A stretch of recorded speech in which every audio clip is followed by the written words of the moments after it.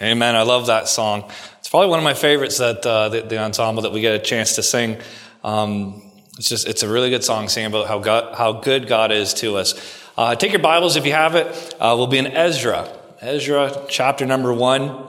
And this morning we're going to be talking about the hand of God, specifically the good hand of God in the life of Nehemiah and the life of Ezra. And the phrase that we have in our English, the hand of God, is found in the Bible 16 times. The hand of the Lord, 39 times. And it's often a phrase that is used for powerful things that God has done or is going to do, either a prophecy or a judgment or a blessing or something that only God can do. The hand of God, the hand of the Lord. When the children of Israel crossed the Jordan River, they came across a mighty miracle that God did, letting them cross over. In Joshua chapter 4, verse 24, they had 12 stones that they piled up together. And the Bible says that all the people, the reason they did that all the people of the earth might know the hand of the Lord, that it is mighty, that ye might fear the Lord your God forever. And so this morning, we're going to kind of use that as a challenge for us to think about the hand of our God. So go to Ezra chapter number 1. We're going to see how the hand of God was on Ezra's life and then also on the life of Nehemiah. And before we get there, a little bit of a background of what was going on at this time. In Ezra chapter number 1, we find a king named Cyrus. And we'll begin reading in verse number 1. Now in the first year of Cyrus, king of Persia, that the word of the Lord by the mouth of Jeremiah might be fulfilled, the Lord stirred up the spirit of Cyrus, king of Persia, that he made a proclamation throughout all his kingdom and put it also in writing, saying, Thus saith Cyrus, king of Persia, that the Lord God of heaven hath given me all the kingdoms of the earth, and he hath charged me to build him a house at Jerusalem, which is in Judah. Who is there among you of all his people? His God be with him. And let him go up to Jerusalem, which is in Judah, and build the house of the Lord God of Israel. He is the God which is in Jerusalem. And whosoever remaineth in any place where he sojourneth, let the men of his place help him with silver and with gold and with goods and with beasts, beside the freewill offering for the house of God that is in Jerusalem. Let's pray. Lord, you're so good to us. God, I just ask for your help now as I preach. God, I pray that you just clear my thoughts. God, help me just to be able to share this message, God, that you've laid on my heart. God, I do pray that you'd bless the preaching of your word now. We pray in Christ's name. Amen. Now, how many of us, if you think of a king or you think of a ruler that's in control of a vast empire, does he go into another nation and want them to rebuild a city or rebuild a temple to a god? You know, the children of Israel, Nebuchadnezzar had come in and it was really God's judgment on them for their sin. But Nebuchadnezzar destroyed Jerusalem. He tore down the walls. He took all the gold and all the precious things that were at the temple. And really the children of Israel had been living very desolate lives. And now, in Ezra chapter 1, God starts a series of events. And we see that in verse number 1. The Lord stirred up the spirit of the king.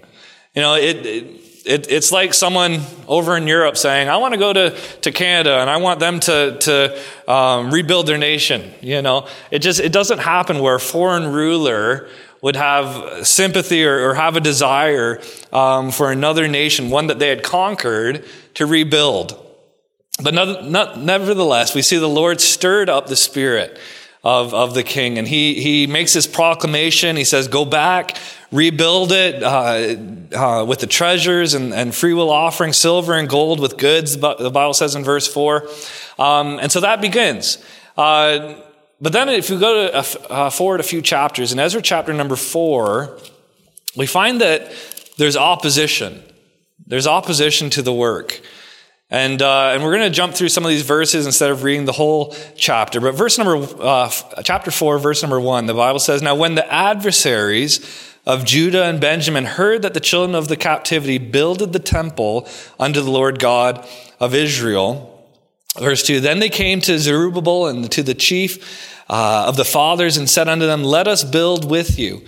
For we seek your God as ye do, and we do sacrifice unto him since the days of Esarhaddon, king of Assur, which brought us up hither.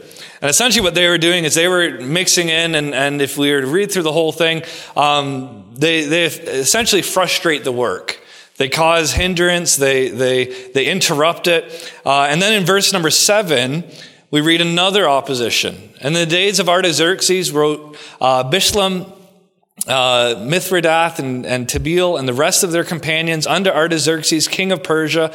The writing of the letter was written in the Syrian tongue and interpreted in the Syrian tongue. And again, we won't read the whole thing, but essentially what they said is they said, King, if you let the children of Israel rebuild, they'll rebel. If you let them build the walls of Jerusalem, if you let them build their temple, if you let them amass strength and defenses, they'll rebel against your rule. They ask the king, they say, search the history books, and read what the pattern that the children of Israel have had in the past to kings that had rule over them. And go down to verse 17. And so the king does that. Verse 17, then sent the king an answer unto Rehum the chancellor, and Shimshai the scribe, and to the rest of their companions that dwell in Samaria, and unto the rest beyond the river, peace. And at such a time, the letter which ye sent unto us hath been plainly read before me. Verse 19, here's the command. And I commanded, and search hath been made, and it is found that this city of old time hath made insurrection against kings, and that rebellion and sedition have been made therein. There have been mighty kings also over Jerusalem, which have ruled over all countries beyond the river, and toll and tribute and custom was paid unto them. Give ye now commandment to cause these men to cease, and that the city be not builded, until another commandment shall be given unto me. Take heed now that ye fail not to do this. Why should damage grow to the hurt of the kings? And so he says, look, I've studied the history. I found out, you know what? They do rebel. They are prone to sedition. They are used to having their own ruler. They're used to having, the Bible said that they had kings that received their own tribute, and tolls and custom was paid unto them. And so he believed them, and he put a stop to the rebuilding of Jerusalem. Now, if you put yourself in the mindset of the Israelites at the time, the Jews at the time, it'd kind of take the wind out of your sail. God comes and he puts it on the heart of the previous ruler to allow them to start. And then opposition comes from within. Opposition comes from without. And then comes on the scene Ezra and Nehemiah. And we are going to see the impact that God's hand had on them. And so go forward a few chapters. Ezra chapter number 7. And remember, in your mind, we have the king's decree, the command to stop. All right, Ezra chapter 7, verse number 1. Now after these things, in the reign of Artaxerxes, king of Persia, Ezra, and then the next 4 verses are all his heritage. And I'm going to save you guys from having to listen to me butcher all those names. So we're going to skip down to verse number 6. This Ezra went up from Babylon, and he was a ready scribe in the law of Moses, which the Lord God of Israel had given him. And the king granted him all his request, according to the hand of the Lord his God upon him. Ezra came and he made a request. Can I go back? Can I begin the rebuilding again? And the king granted him. The king granted him to start the rebuilding of the temple, of the city. And the phrase that caught my attention as I was reading through this, according to the hand of the Lord, according to the hand of the Lord his God upon him. When we see according to, I want to we talk a little bit differently. Today we would say because of. So in the Bible we see according to in this verse. In our minds, if you want to try and understand it a little bit differently, we could say because of. The king granted him all his requests because the hand of the Lord his God was upon him. Verse 7, and there went up some of the children of Israel, and of the priests and the Levites and the singers and the porters and the Nethinims unto Jerusalem in the 7th year of Artaxerxes the king. And he came to Jerusalem in the 5th month, which was in the 7th year of the king. For upon the 1st day of the 1st month began he to go up from Babylon, and on the 1st day of the 1st month came he to Jerusalem. according to, or because the good hand of God was upon him. There's only 3 times in Scripture that we see that phrase, the good hand of God, or the good hand of his God. And that's a wonderful thing to think of, that Ezra was able, because of God's blessing, to make a request of the king. The king has stopped the work. He said, no, you can't, I don't want anyone to rise up in rebellion. I don't want the temple rebuilt. I don't want Jerusalem fortified. And yet God had his hand on Ezra. God had his good hand on Ezra. And verse 9 talks about his arrival in Babylon. We see the hand of God was upon him in verse 6. And then in verse 9, it's repeated, the good hand of his God was upon him, talking about the safety that he had in his journey. It's not the same as just getting on a plane and flying somewhere. I when I was 16, I flew out to Vancouver to visit the Crustals. And you can get there, I think it was about 4.5 hours or 5-hour flight. But travel in Ezra's day was so different. Fear of thieves and fear of the weather affecting you is a much longer journey. And so God had his hand on him in his travel as well. Verse number 10 tells us the why. For Ezra had prepared his heart to seek the law of the Lord and to do it, and to teach Israel in statutes and judgments. Let's read that whole verse, or that whole passage or phrase again, okay? According to the good hand of his God upon him. And why? For Ezra had prepared his heart. I think that's such an important thing for us. If we, at the end of the message, we'll talk about different things in our day-to-day that we might face, that might feel insurmountable or feel difficult or feel that there's opposition to the work. And when Ezra prepared his heart to seek the law of the Lord, the Bible says that the good hand of his God was upon him to seek the law of the Lord. And then not just to seek it, but to do it. And not just do it, but to teach it. Isn't that, it's such a simple verse, but there's so much there that should convict us. If we want God's hand, we seek the law of God, we do it, and then we try and teach it to others. Verse number 9 also gives us another neat little preposition, I guess, if you want to call it, a possessive, or I guess it's a possessive adjective. His God, the good hand of his God, not just of God or a God, but Ezra had God as his God, and I think that's a good thing for us to notice. Go down in the same chapter, verse number 27. Blessed be the Lord God of our fathers, which hath put such a thing as this in the king's heart. Ezra realized that it was God that had placed this idea, or to give him permission on the heart of the king, to beautify the house of the Lord which is in Jerusalem. Verse 28, and hath extended mercy unto me before the king and his counselors and before all the mighty princes. And I was strengthened as the hand of the Lord my God was upon me. If you've ever headed up a project, or if you're ever in a position of high authority and you had a lot of people under you that you're responsible, it might be daunting. And if Ezra had heard anything about the opposition to the work the first time, how there was fighting within, fighting from outside, and it was no doubt a difficult task, something that wasn't lost on him. He never thought it'd be easy.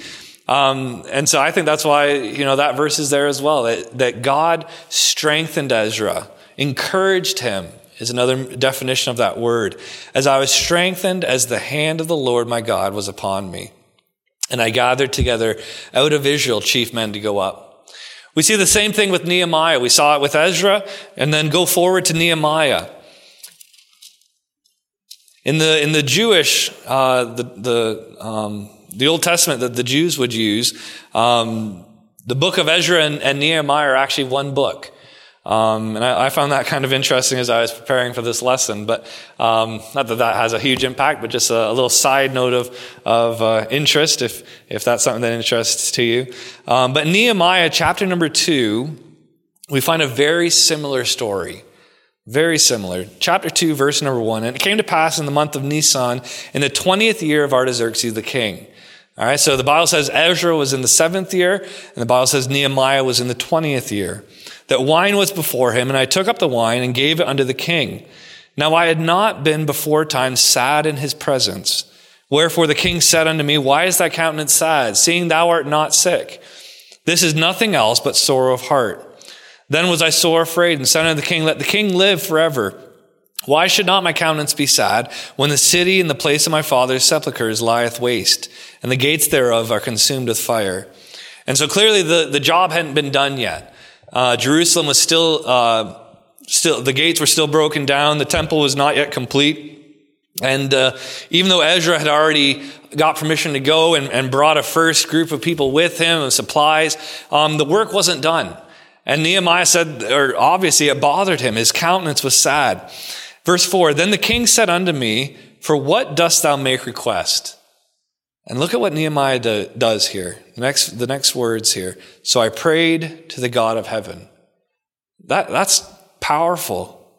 You know, when the king would say, okay, you're sad, and then he says, look, my city is torn down, my land lieth waste, and the king says, well, what do you want? What can I do to help, perhaps? And he pauses and he prays. And how awesome is that? Verse number 5, And I said unto the king, If it please the king, and if thy servant have found favor in thy sight, that thou wouldest send me unto Judah, unto the city of my father's sepulchres, that I may build it. And the king said unto me, the queen also sitting by him, For how long shall thy journey be, and when wilt thou return? So it pleased the king to send me, and I set him a time. Moreover, I said unto the king, If it please the king, let letters be given me to the governors beyond the river, that they may convey me over till I come into Judah, and a letter unto Asaph, the keeper of the king's forest, that he may give me timber to make beams for the gates of the palace, which appertained to the house, and for the wall of the city, and for the house that I shall enter in. And the king granted me. And again, look at this next phrase. According to the good hand of my God upon me.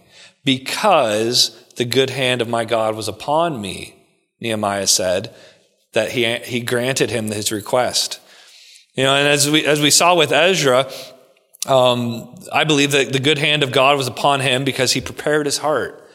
And with Nehemiah, I believe the good hand of God was upon him because when he was given the opportunity, almost like the genie comes out of the bottle. What's your wish? The king says, what do you want? What's your request?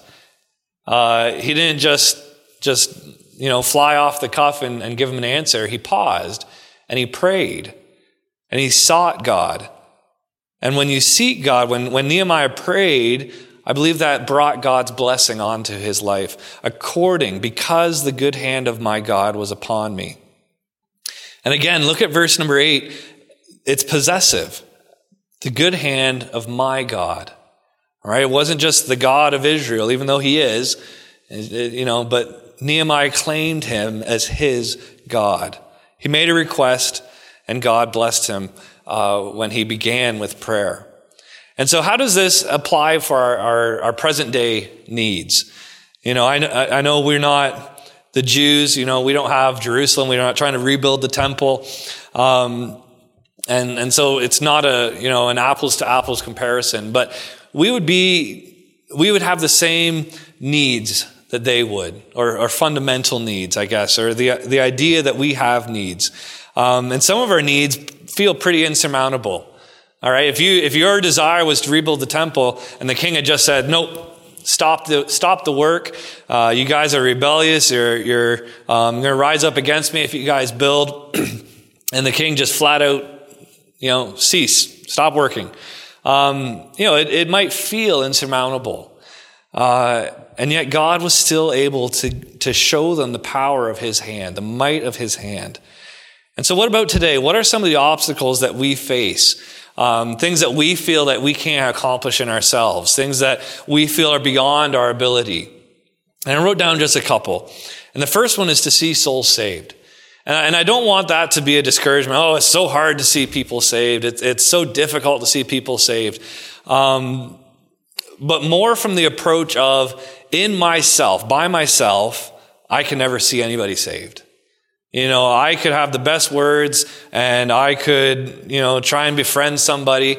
But little old me, Calvin Baker, cannot save anybody. I can't even save myself. And so when we think about salvation, it is insurmountable from a fleshly man's ability or strength that we have. Go to Acts chapter 11 in the New Testament, Acts chapter 11. As we think about the desire that we have to see people saved and how little we can do in ourselves to see that accomplished.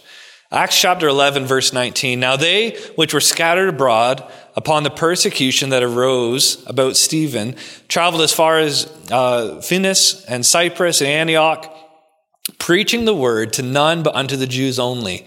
And some of them were men of Cyprus and Cyrene, which when they were come to Antioch, spake unto the Grecians, preaching the Lord Jesus.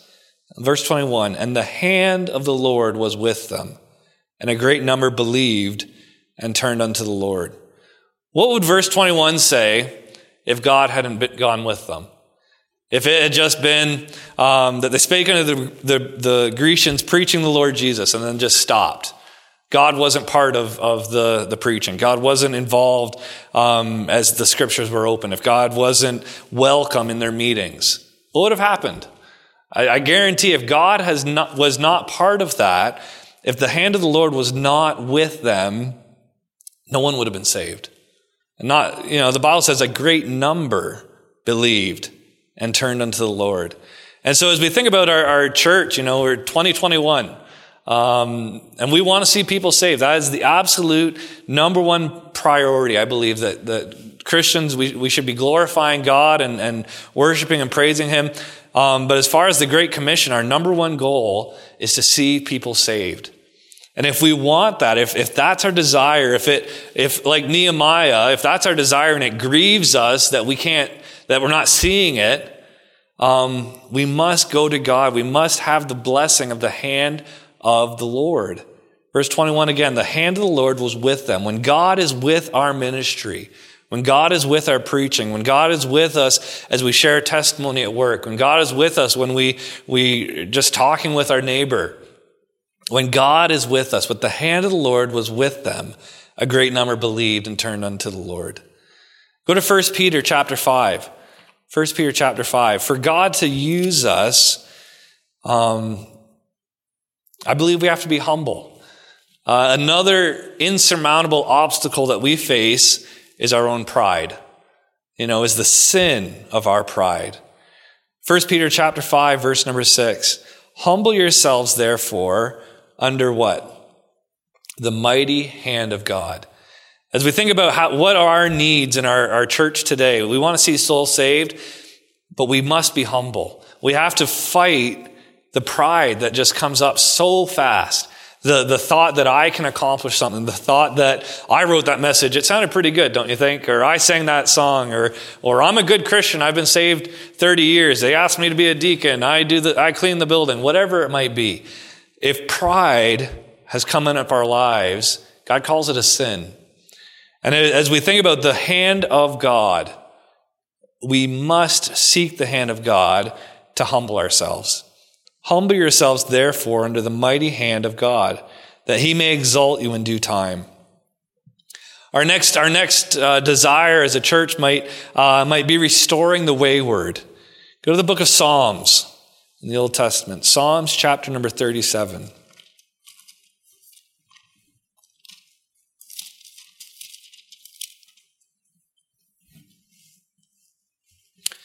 Psalm chapter number 37, verse number 23. The steps of a good man are ordered by the Lord, and He delighteth in His way. Though he fall, he shall not be utterly cast down. And then see what God's hand does. For the Lord upholdeth him with His hand. For the Lord upholdeth him. The Lord upholdeth the righteous? He does. But in this verse, we find that God upholdeth those who fall. When we restore a wayward brother, and the very first goal I said was seeing souls saved, but restoring the wayward has the idea of restoring people who once called themselves Christians, perhaps, or once attended church, or they have they've called on Jesus to be their Savior, but they've fallen into sin. The steps of a good man are ordered by the Lord, and he delighteth in his way, though he fall. All right, we will trip up. We will face different times of sin in our lives. Until we're given, until Jesus comes back or we pass away and we go to heaven, we have sin natures that we fight against. Though he fall. You can almost say when he falls. It's a guarantee. Though he fall, he shall not be utterly cast down. God doesn't just throw you out, and well, you know better. And we've all said that to someone before. I told you so, right? But God says, though he fall, he shall not be cast down. For the Lord upholdeth him with his hand. Go to Psalms 32. If we think about someone who walked with God and then fell into sin, I think of David right off the bat. Psalms 32, verse number 1. Blessed is he whose transgression is forgiven, whose sin is covered. Blessed is the man unto whom the Lord imputeth not iniquity, and in whose spirit there is no guile. When I kept silence, my bones waxed old through my roaring all the day long. Verse 4, for day and night thy hand was heavy upon me. One of the things that God's hand is mighty and able to do is convicting us of sin. The same hand that did so many wonderful miracles and so many awesome things in the Old Testament that we could read about. Just the power that's there. If you in your devotion time, maybe just search the hand of God or the hand of the Lord and see all the different stories and all the different things that God accomplished when he judges sin, when he does miraculous things, when he blesses people through the power of his hand and the power that's there. And for David to say, for night and day thy hand was heavy upon me, the might of God's conviction, the conviction over our sin. My moisture is turned into the drought of summer. Selah. I acknowledged my sin unto thee. What was the purpose of God's hand being so heavy? Was to convict David. I acknowledged my sin unto thee, and mine iniquity have I not hid. I said, I will confess my transgressions unto the Lord, and thou forgavest the iniquity of my sin. With Timothy at home, he's 4 years old now. I don't think I recall a story of him just voluntarily telling us that he broke a rule, where he came in and said, Dad, I'm sorry, I took your last bag of chips or the last cookie. I can't think of a time when Timbit felt sorry for something and voluntarily brought it up and told us. But when my wife and I go and confront him and say, Timothy, did you hit Toby? Did you pour the water on the floor? Did you color on the wall? When we brought opposition to him, when we confronted him with his sin, all of a sudden the wheels start turning and Timbit can hopefully repent and admit that there is sin there, perhaps. But think of that within our own lives. How often do we go through just day to day, and it might be sin in our thought life. It might be how we think of our neighbor or covet or backbiting or gossip or whatever it might be. And that sin doesn't bother us. Just going day to day, nothing in our flesh is bothered by that sin. And it's not until God's hand or the conviction of the Holy Spirit, David says in this illustration, thy hand was heavy upon me. The conviction that God can bring. I remember times where you're just sitting there and then it just felt like God just smacks you outside the head and says, what are you doing? The heaviness of that, the power of that, when you can experience God's convicting you of sin. But then he upholdeth him. What we saw in verse 37, when David sinned with Bathsheba and covering it up and without going into that whole story, God didn't just cast him off. God held him up, and there was a period of time there when David would, scholars think that maybe he was wandering, I guess you want to call it that, not right with God. But God never gave up on David. And it's to the point where David can write verse 5, I acknowledged my sin unto thee. Mine iniquity have I not hid. I said, I will confess my transgressions unto the Lord. And then what did God do? He forgave us the iniquity of my sin. And then the last one today as we think about the hand of God, the mighty good hand of God, is in 1 Chronicles, chapter number 29.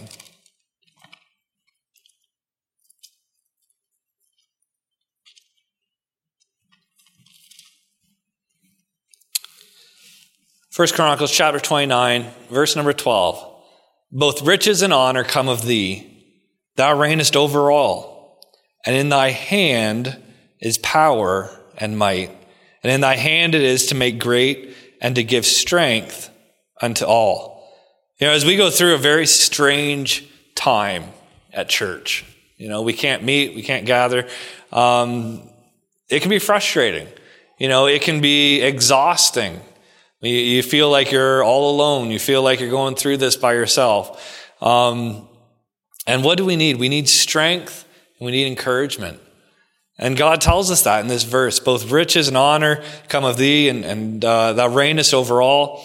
And in thy hand is power and might. And in thy hand it is to make great and to give strength unto all. I picked four needs of our church. Of our church family. There could be 100. There could be a unique need that you are experiencing that no one else is. Ezra and Nehemiah had similar needs or similar desires or things that were on their heart that they needed help with. And we see with both of those men that the good hand of God was upon them.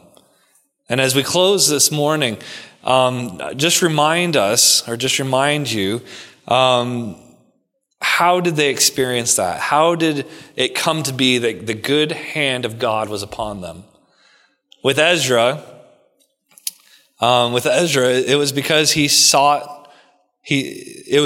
had prepared his heart. He prepared his heart to seek the Lord, the law of the Lord, to do it and to teach others as well. With Nehemiah, it was through prayer. When he was given the opportunity, what do you want? What's your request? Nehemiah stopped and prayed. He asked God. They also both made a decision to trust God. They had possessive, the Lord their God, the Lord my God. And so this morning, if you're sitting there and you're like, I have all these needs and I have all these burdens, I want the blessing of the hand of God. I want to see people saved. I want to humble myself. I know I struggle with pride. I want to see the wayward made whole. Or maybe you're sitting here this morning and you are the wayward. You stumbled onto this, had no intention of watching church, and you're not walking with God, and that's the farthest thing from your mind. Or maybe you're sitting there and you just need strength or encouragement. All of that we see in the Bible. God uses the illustration of the hand of God. I need the hand of God. And so we start by making it possessive. We start by praying. We start by seeking the law of the Lord. Let's pray. God, you're so good to us. God, I thank you for your word.